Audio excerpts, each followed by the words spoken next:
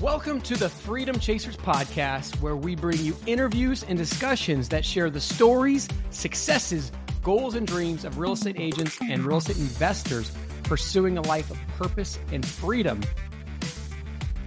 Today we are here with Evan Brumbaugh. He is with Brumbaugh Properties in Milton, Ohio.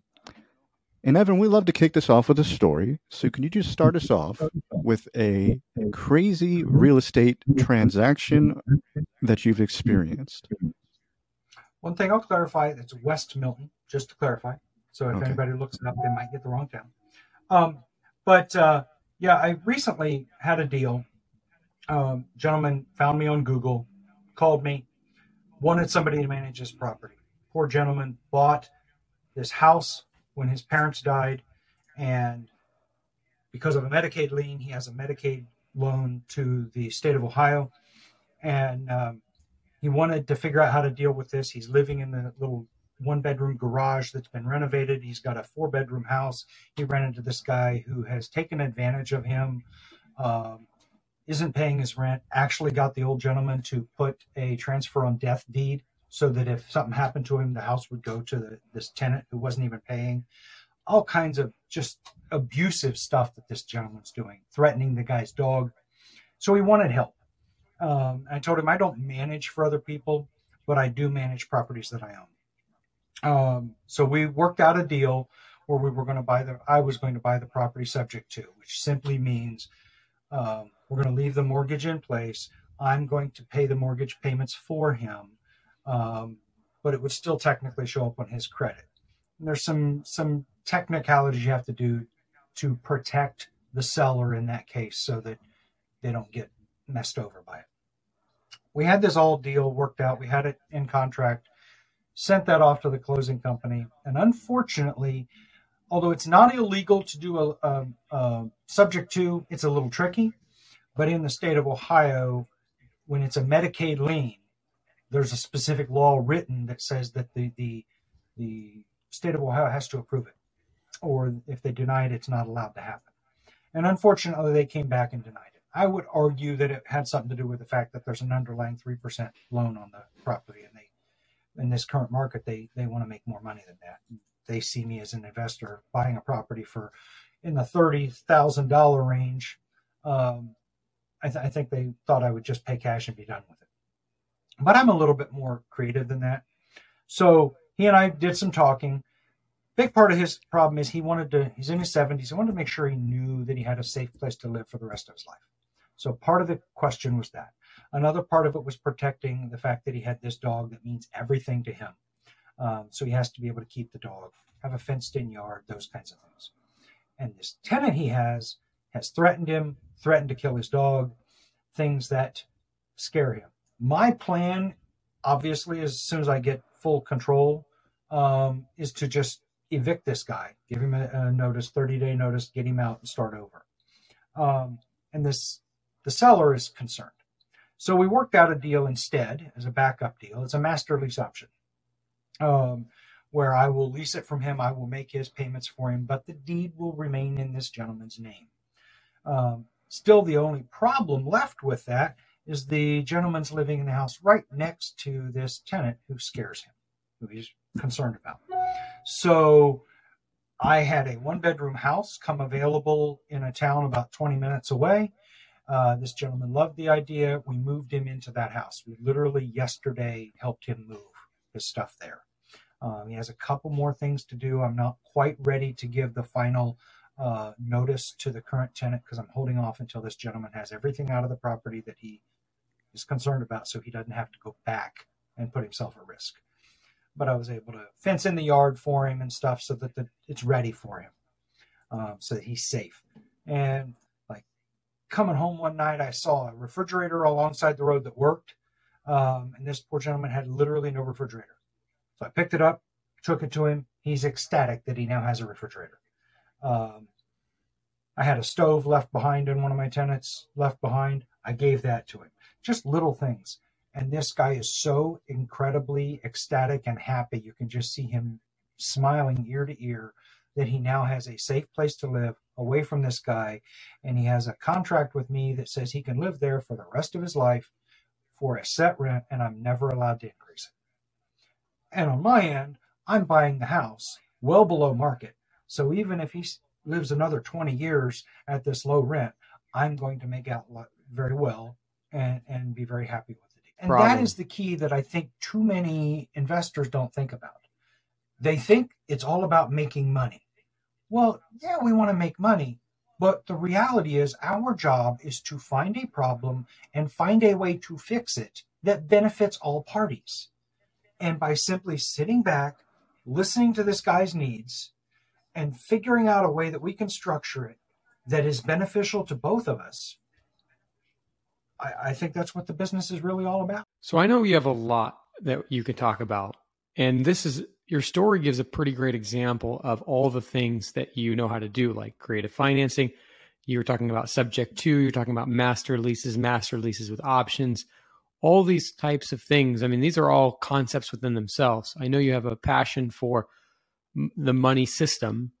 Maybe if you wouldn't mind taking us, and we'll go kind of, this is not our typical flow, but I'm really excited to go down this flow. So if you wouldn't mind talking about your take on the money system, and then maybe we can transition that into different solutions people can provide to sellers that are maybe not normal. To give you a little bit of background, I learned about the money system when I was told about a book called The Creature from Jekyll Island by G. Edward Griffin, probably 20 years ago. And honestly, I didn't read it right away. I went to YouTube and I found a video that's an hour long with him giving a speech, giving a synopsis of it. And I listened to that, and I really thought, this has all got to be a bunch of crap. It just seemed too outrageous to possibly be true. But prior to that date, I would watch the news and they would talk about financial stuff, and none of it made any sense. It was like all the way up here.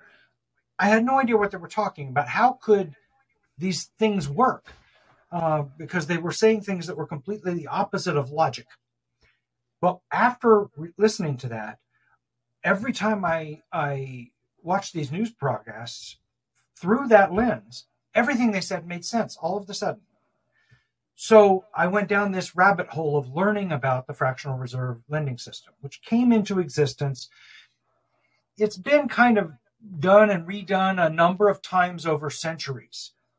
And this current Federal Reserve System that we have is really the third time that it's happened in the United States, but it's the biggest and has complete control. Came into existence in 1913. And basically, the Federal Reserve is a entity that is not part of the federal government. They're a private company.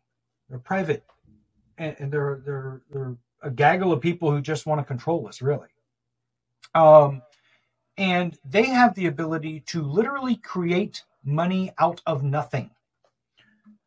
And you'd have to learn the whole system, but basically to simplify it to a point, if I go to the bank to take out a $100,000 loan on a mortgage, they will tell you they have to have certain reserves and this, that, and the other. And that's true, but that's all back of the napkin, funny working with numbers. The reality is, when you sign on that dotted line saying, I owe you $100,000, they go in the back room, type something into a computer, and poof, $100,000 appears out of nowhere that did not exist until you took that loan out. It's literally, that's how it works.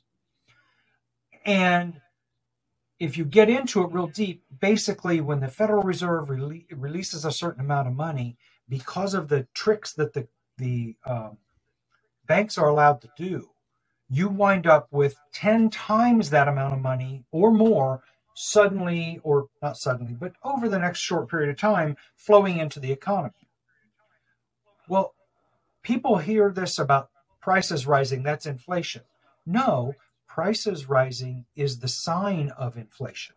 Inflation is actually the inflation of our money system. That Federal Reserve System creating new money out of nothing is causing the dollar I have in my pocket to be worth less and less every day. So, pardon? Buying power. Yes, exactly. Buying power. We should be measuring our wealth in our ability to buy things. So the more stuff that I need on a daily basis that I can buy with the money I have, the richer I am. Well, the fractional reserve lending system has us all thinking in the terms of dollars and cents.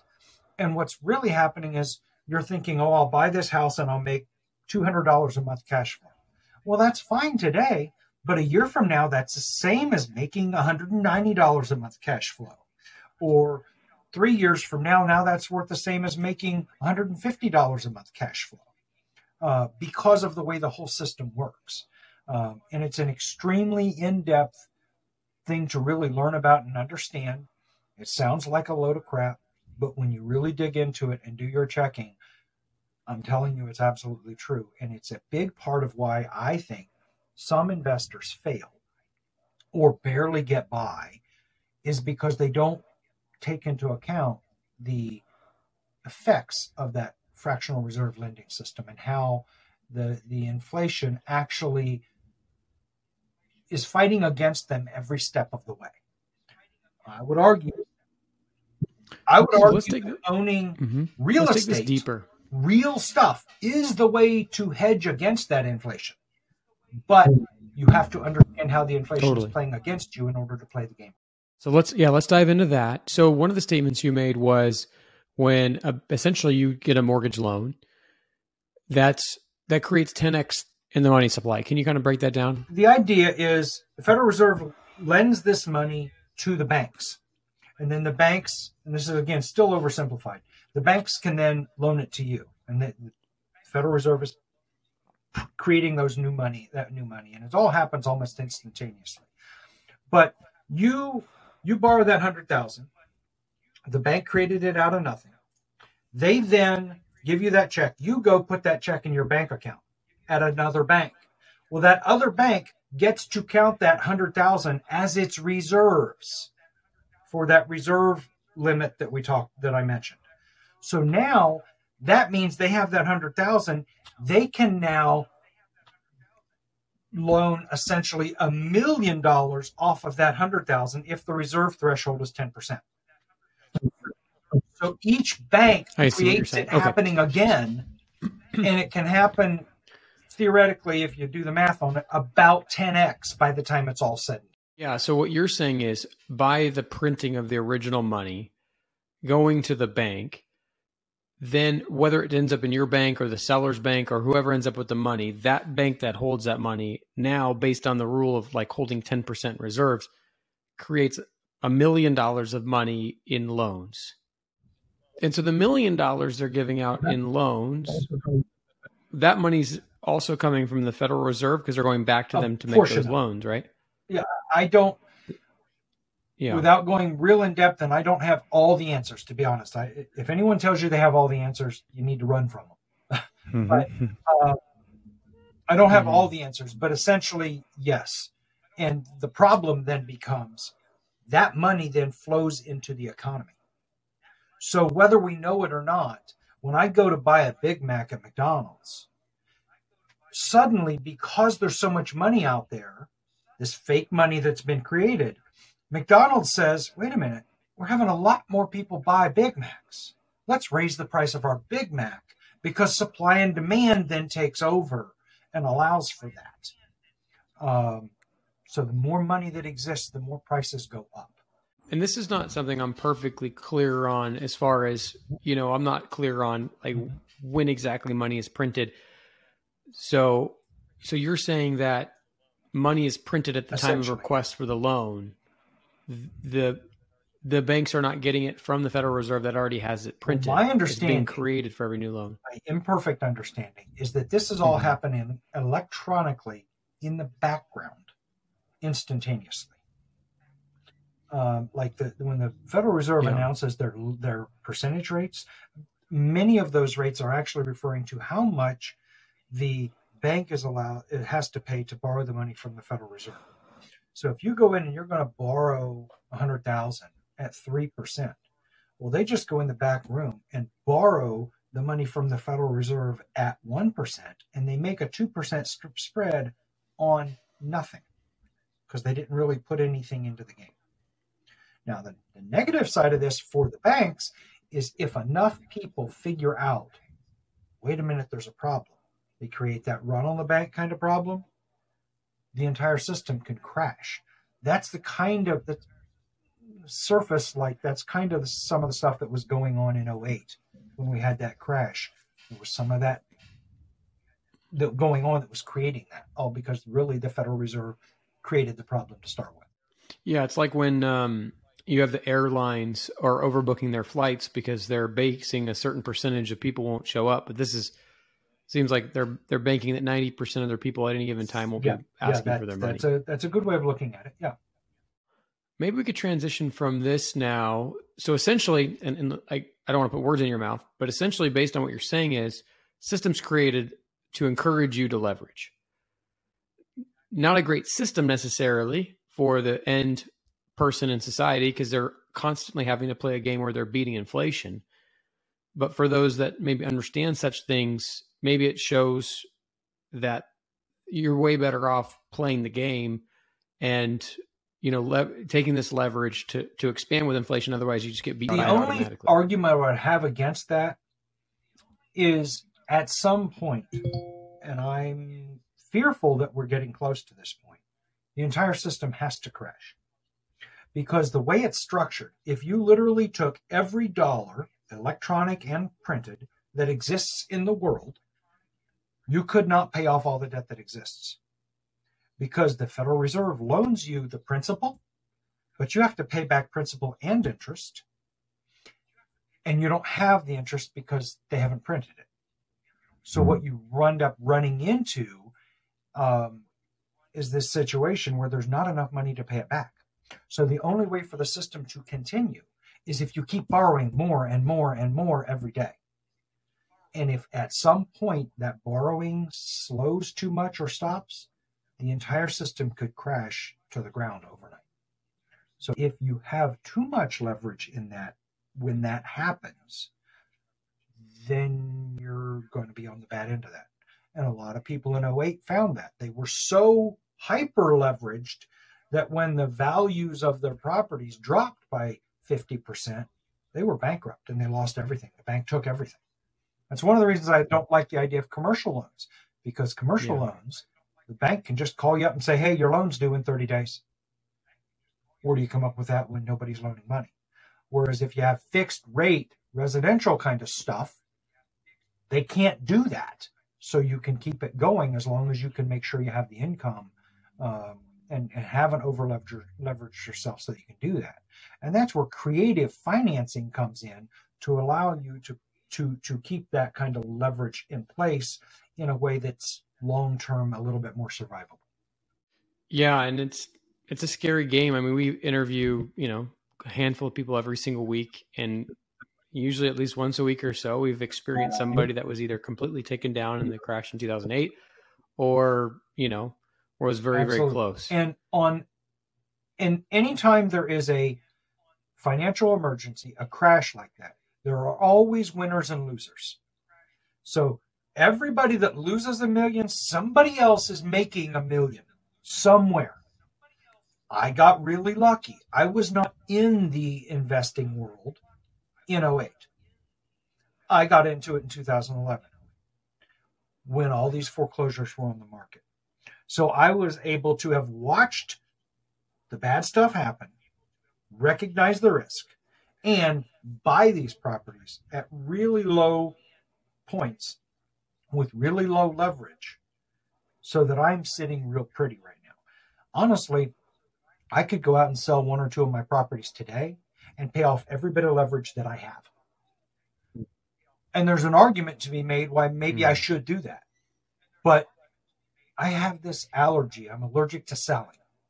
And as long as I've got a property that's making me good income, I just don't want to get rid of it. And the truth is my leverage is so low that if my rents dropped by 50%, I'll survive. I might not be happy about it, but I'll survive. I would bet you most landlords, if their rents drop by 50%, they're bankrupt. Well, and I think you make a really good argument. I love how you use the analogy of allergic to selling, and because why not, if you're willing to lose the property by selling it, why not just leverage it in at that point anyways and get the money and at least have the chance of keeping it? Planning for the possible future. And like right now, I suspicion that we're on the verge of a massive disruption. I won't say crash in the way of '08 because it could look very different. We could have high values, but with the inflation, the same effect as the crash of '08. But I do think we have very hard times in the next couple of years, most likely coming. And I need to be prepared to survive those hard times. Everyone who listens to our show knows Matt and I are passionate about obtaining financial freedom through real estate investing. We also know that everyone's situations and goals are different. And while there are programs out there that show you a path to financial freedom, many of these programs are just too cookie cutter and don't take your personality, situation, and desired outcome into account. Think about the number of times you have watched a guru online and tried to do the exact same thing as they did, but had nowhere near the same results. You are not alone. When I got started, I was continually paying for courses and getting only partial results until I discovered the path that made sense for me. And the results prove this. Most online course creators have let us in on their dirty secret that 90 to 95% of their students never complete their course and achieve their desired outcome. This is why we have opened up a few one-on-one coaching slots with Freedom Chasers Coaching, where you can get a plan to financial freedom that is completely customized to fit who you are and where you want to go, and most importantly, how you want to get there. Where you can get a plan to financial freedom that is completely customized to fit who you are, where you want to go, and how you want to get there. The benefit of working with Matt and I is that we are interviewing between 5 and 20 successful people every single week. We have accumulated hundreds of seven-figure strategies and gotten the inside scoop from these successful entrepreneurs. We are able to work with you to pick the strategy that will fit the best and then help you create the custom plan and steps to take you quickly into financial freedom. The fastest way between 2 points is a straight line. If you want to get rid of the many curves in the road that can make the journey longer and more costly, then go to coaching.freedomchaserspodcast.com and book a call with us, and let's get you on a straight line path to freedom. So this is a great point for the listeners. Like anybody that's listening right now, what would be your advice to stay safe and operate with intelligence in this market that is obviously unpredictable? In my view, what I have been doing is two things. I have not been buying a whole lot recently. Because I can't find deals. Things are selling for so high a price, it's not even fun. But if you look for those deals, those diamond in the rough kind of deals, then you can do really well. If you have cash and you can't find a property to buy, wait a year. There's probably going to be some bargains coming available because there's going to be the people who are buying at the top right now who are going to be pressured, and they're going to have no choice but to sell to try to salvage their financial reality because they overpaid. But if you look at those little diamonds in the rough, the grandma that has a property that needs $15,000 worth of fix-up, it needs a couple $1,000s worth of paying somebody to haul the trash away. She calls a realtor, and the realtor's going to come in and say, you got to haul this away, you got to do all this repair, and then I can list it for this. If I list it like this, no homeowner can buy it because no bank will approve it. So it's not worth the listing. I can come in and say, okay, I will buy this in a creative way. I will take it where you don't have to do any of the cleanup. I'll do all the repairs. You don't have to pay a realtor. We can figure out a way to get you where you need to be. Get this out of your situation, and I can still get it at a deal. So I think those off-market, for sale by owner, and occasionally through a realtor, you find those people as well who they've listed with a realtor, but they have this astronomical price. And if you can get past the blockage that many realtors create of not letting you speak directly with the seller and figure out what the real problem is, they'll tell you, I want $200,000. Why do you want $200,000? I want $200,000. Why? Well, if you dig into it and you find out, oh, you owe 180. And you can't afford to continue making the payments, and you need $10,000 to pay off this debt so that you can live comfortably. Well, you know what? Let's do a subject to, I'll pay you $15,000 cash. You're going to be comfortable, and I get to take over your 3% mortgage. Integrity is key. There are too many dishonest people out there in the business that give us a bad name. If two people come into a deal, both people should walk away happy with the results. both people should get something good out of that deal. If that doesn't happen, if one gets a good deal and the other one gets cheated, that's wrong. That should never happen. So let's kind of dive deeper into creative financing strategies. So, I mean, you mentioned subject to. What other strategies are you utilizing currently in this market that follow the same angle? Well, one thing to consider, let's say you find a long-term landlord, been a landlord for 15 years. And I am shocked at how many of them turn all their paperwork over to the tax guy and know nothing about the tax ramifications of what they're doing. So now they want to sell their double for $180,000 that they bought for $50,000 15 years ago. They've depreciated it half away. So what they don't recognize is that they're going to pay depreciation recapture on maybe $20,000. They're going to pay capital gains on what I say, like, I forget what price, like, whatever that difference between the original purchase price and sale price is. They don't realize that they're going to get hit with a $15,000 or $20,000 tax bill. So you come into them and say, do you realize this? You should talk to your tax guy and make sure I'm right. But I believe that you're going to get hit with this massive tax bill. But I have an option. Why don't you let me pay you a down payment, and then you be the bank, and I will make a monthly mortgage payment to you. Now you change your tax structure. You now stretch that taxes in interest and principal out over the next 30 years or 20 years or whatever we agree to. And you significantly decrease or defray your tax situation by doing that. So the right person who's in the right place to do a seller carryback could make some sense. I bought from one guy 3 different deals I did with him. One, I bought 4 properties. The next deal I bought 1, and the next deal I bought 3. Actually, the 1 for 1 and the 1 for 3 I did simultaneously, because the 1 for 1 I really didn't want the house, but I wanted the other 3. So I got him to give me 2 separate deals. I took the one he didn't want, and in order to get the one I didn't want to get the ones he wanted. And what I did was I did a land contract. It was kind of like a subject to, but it was a land contract where I was paying his mortgage for him. I paid him a little fee each month for the fact that he was continuing to have the property in his name, and bought him over time. But this guy he didn't take care of his properties. So they were run down. They needed a lot of work.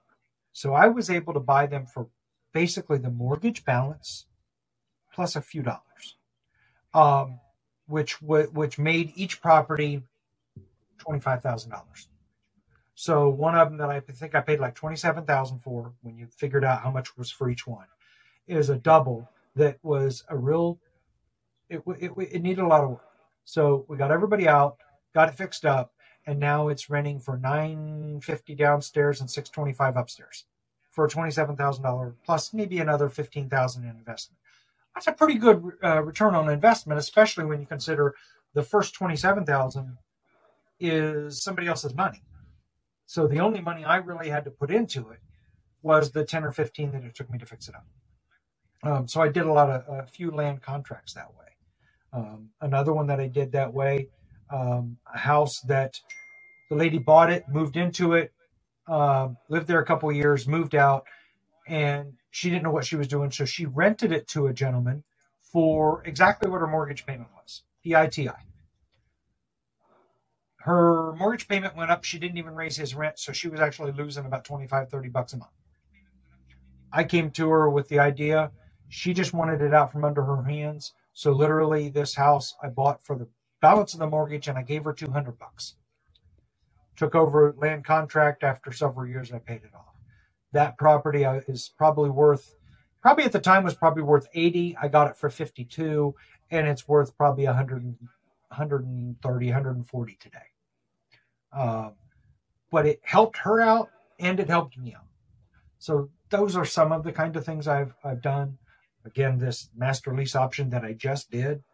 I'm always open to whatever creative way outside the box thinking might work. I'm constantly trying to learn from others. That's one of the reasons I'm a member of the Real Estate Investors Association, is because we share, we talk to each other, we learn from each other. They bring trainers in. So they do have classes occasionally, like once a month. But honestly, I have found that the interactions, the networking deals are so much more valuable in that organization. Not only do I learn, oh, you did this, it worked well. You did that and it didn't work well. Okay, I'll learn from that. So you get some of that. Plus, you find people with investments, with money that they need to invest. For instance, one of the things people do, they have money in an IRA, a self-directed IRA from their job, but they can't go buy a rental that they're going to work on, because the moment you swing a hammer one time at a rental that you bought in an IRA, your IRA is destroyed and becomes taxable, penalty, the whole 9 yards. But they're very happy. Now they can buy a property there and hire out all the work, but they also sometimes want the hands off. Oh, you want to buy that property for 50 grand? I'll loan you the 50 grand out of my IRA and you just make the payments back into the IRA. So you find money people in that way. You find partners. You find a 6-unit that you want to buy, but you just don't have the means to put it together. You find this partner that says, hey, I'm newer than you. I don't know about the maintenance piece of this, but I've got the 30,000 down that you need. Let's partner. And then you can work together, be 50-50 partners. One brings in that money, one brings in the maintenance and that kind of stuff. And you work together and you both split the profit.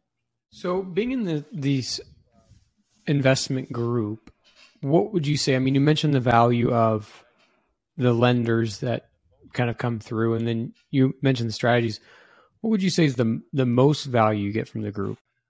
I honestly think it's the personal relationships I'm building, because I now have business partners that are friends, that literally when I have a possible deal, I call them up and I say, hey, how would you structure this? Do you have an idea? What am I missing? How can I pull this together? I feel like I can almost pull it together, but I got this piece I can't pull in. And I think that interpersonal relationship is quite valuable, to the point that, like this Sunday, I don't know when you're going to air this, but this Sunday is July 3rd now. We are going to be meeting at our president's house, about 8 or 10 of us, just to have a picnic and talk real estate. But we're all friends. And we bounce things off of each other, and we actually get together and play games. I don't know if you've heard of Cash Flow 101 by Robert Kiyosaki. We actually monthly get together to play that game. And it's not even about competition. It's about learning from the game and interacting and networking with those people who become your partners. And I just think that personal interaction is quite likely more important than anything else. So you see, essentially, as we come into a turbulent market, we'll say, you see creative being the path forward for people to continue to acquire properties while keeping them safe or safer from losing it all. The creative ideas are going to be a much bigger piece of that puzzle. Yes. I actually think that an honest investor with the integrity to honor his word, who's not going to give us all a bad name, that can go in the next 2 years as interest rates skyrocket, people want out of their home that they got at a 2.5% interest rate, subject twos, wraps, those types of things where you can keep that financing in place, can make a deal much, much more amenable to both parties. So, I mean, you brought up honesty and integrity and being a man of your word multiple times now. So have you always been somebody that you considered high character, or is that a skill set that you've developed over time? I'm not sure I like being referred to as high character, just because I don't think that much of myself. I believe I'm a good person, but I don't like to oversell myself. Typically the people that oversell themselves are probably the ones you want to stay away from. I would argue that I've always been largely that way. My father came from Old Order German Baptist background. I had a very good upbringing. And my parents were split up, but both parents were good parents who added a lot to my life about being honest and having integrity. At 16, I was working for $2 an hour to bring home the money to give to mom so she could make the mortgage payment. So I had that I grew up poor and had to learn the value of a dollar early. So that was a big part of it. I then became a volunteer paramedic firefighter, did that for a number of years. That was my entire life for about 25 years. So I was all about putting everything I had into helping people. I would work the weekend, several hours, like 40 hours over the weekend at my full-time job to survive. And then all week long, when most everybody was working Monday through Friday, I was going on every single medic call that came in because we were a volunteer organization and there was nobody else available. And I dedicated my life to being there to help people. So I think that's just part of who I am. Yeah, that's absolutely tremendous. Evan, so what is your vision for the next 12 to 24 months? What are you working on business, in terms of building, or are you looking more, just kind of give me an idea what you're looking at right now. Honestly, I'm not as greedy as some might be. I have enough property that I've got a couple renovations that I'm working on right now. And once I get those done and get all the upgrades that I want, I've put on 4 roofs in the last couple months. Couple more roofs I want to put on. I put in a driveway the last month in a 4-unit that I have. Once I get all those upgrades done that I want to do, so that I know I've got 30 years of life in these properties, other than the general maintenance stuff, but I've got the main structure stuff solid. I don't really think I'm going to be adding much unless there's just a bargain that I can't pass up. Simply because I value my time and my lifestyle more than that. And with the 20 couple properties that I have, I will be very comfortable because the way I bought them, I will have massive cash flow coming in from those. So I'm looking at, once I get them a little bit more where I want them in the next year or so, the plan, provided the economy allows it, is to maybe look at hiring an outside manager to manage the properties, because I'm doing all self-managed right now. Buy an RV and travel. I worked 70, 80 hours a week most of my life. If you're familiar with the cash flow game, I was in that rat race and I was running around in that rat race like an idiot. And I kept working overtime thinking, I got to get out of this. I got to get out of this. I didn't realize I was just feeding that stupid rat race. I was borrowing money for lifestyle and I was a fool. So in 2011, I had a negative net worth of like 50 grand. It finally hit me. This doesn't work. I have to do something different with my life. The definition of insanity is doing the same thing again and again and expecting a different result. That's what I was doing. So I started moving in a very different direction. I've got to the point I don't have a credit card tonight. The only money I owe is on a couple of mortgages. I live a cash life now, for the most part. And I'm trying to, because although I don't think he has everything right, I think Dave Ramsey's a great guy and has an awful lot of really, really valuable stuff to learn from. So I try to live that cash life, and I'm trying to do that. So I figure in the next 2 years, I will be to the place where I will have, after paying a manager to manage my properties, I will be able to make more money than most people working 80 hours a week and be able to travel. And that's what we're all about, is the freedom. Mm-hmm. And I could sense there's a lot of purpose in your life. I mean, you spent a lot of your life serving as a medic in those types of ways. I think being honest and integrity will make a big difference in that life of purpose. If you're going around cheating people or playing games, your life will never have the purpose that you're trying to get.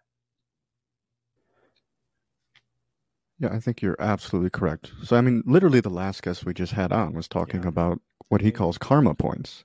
So he's like, you have bad karma points and you have good karma points. Like the more bad karma points you rack up, bad stuff is going to come your way. And the more good karma you rack up, the more good stuff is going to come your way. So really, just tying into what you were saying, the more honest and with high integrity that you operate, essentially your business is going to grow at a better rate because the people that you're working with are going to refer you out and things of that nature. So, I mean, it becomes more organic growth. Whereas if you're doing things with the alternative strategy, you need to keep hunting forever because nobody's going to refer you out because you're cutthroat, right? So, and if you're familiar with the cash flow game, they have that where you land on charity and you can donate a portion of your income to charity. I always wanted to be more charitable, but I held off. I was charitable in my time, but not in my money. Because I thought I got to make more before I can do that. And about 1.5 years or so ago, I decided, you know what? I'm just going to bite the bullet and I'm going to start donating. So there's 2 charities that I started donating to. I have it set up to automatically come out of my checking account every month going to those charities. And I don't know if it's karma, if it's God, I don't know what it is. But I can tell you my financial life has improved dramatically since I started doing that. Whatever the reason for it is, I was on an upward trend, but I am on a much more upward trend now. Yeah, I mean, it's you get what you give, essentially. Yeah. It's something that we hear a lot, the go-giver mindset. So, I mean, it's just complete alignment with that, really. Yeah, I mean, that's just more of a statement than a question. I totally agree with you. Well, just to put it out there, stop human trafficking. This is one of the organizations, Operation Underground Railroad, OUR, is one of my favorite charities that I donate to. It's not the only one, but it's one of the main ones I donate. That's a huge. Well, that's huge absolutely issue. tremendous, Evan. So, I mean, obviously you have a wealth of knowledge. If the audience wants to get a hold of you, what would be the best way for them to reach out? I would say just email me. It's evan@brumbaughproperties.com. That would probably be the best. Honestly, if you search me, you'll probably find my cell phone number. But because I don't hide it. But at the same time, I don't want 1 million calls coming in. Of course. Absolutely fantastic. Evan Brumbaugh, I wanted to sincerely thank you for coming onto our show and giving us a glimpse of your life and business, and everyone else out there chasing freedom. Freedom is acquired one action at a time. If you do nothing else, write down one action that you got from today and make sure to implement that in the next 7 days. And share it with somebody else, please, so that they can hold you accountable. And before you know it, you too will be living a life of freedom. Thank you again for tuning in to today's episode, and we'll catch you on the next one.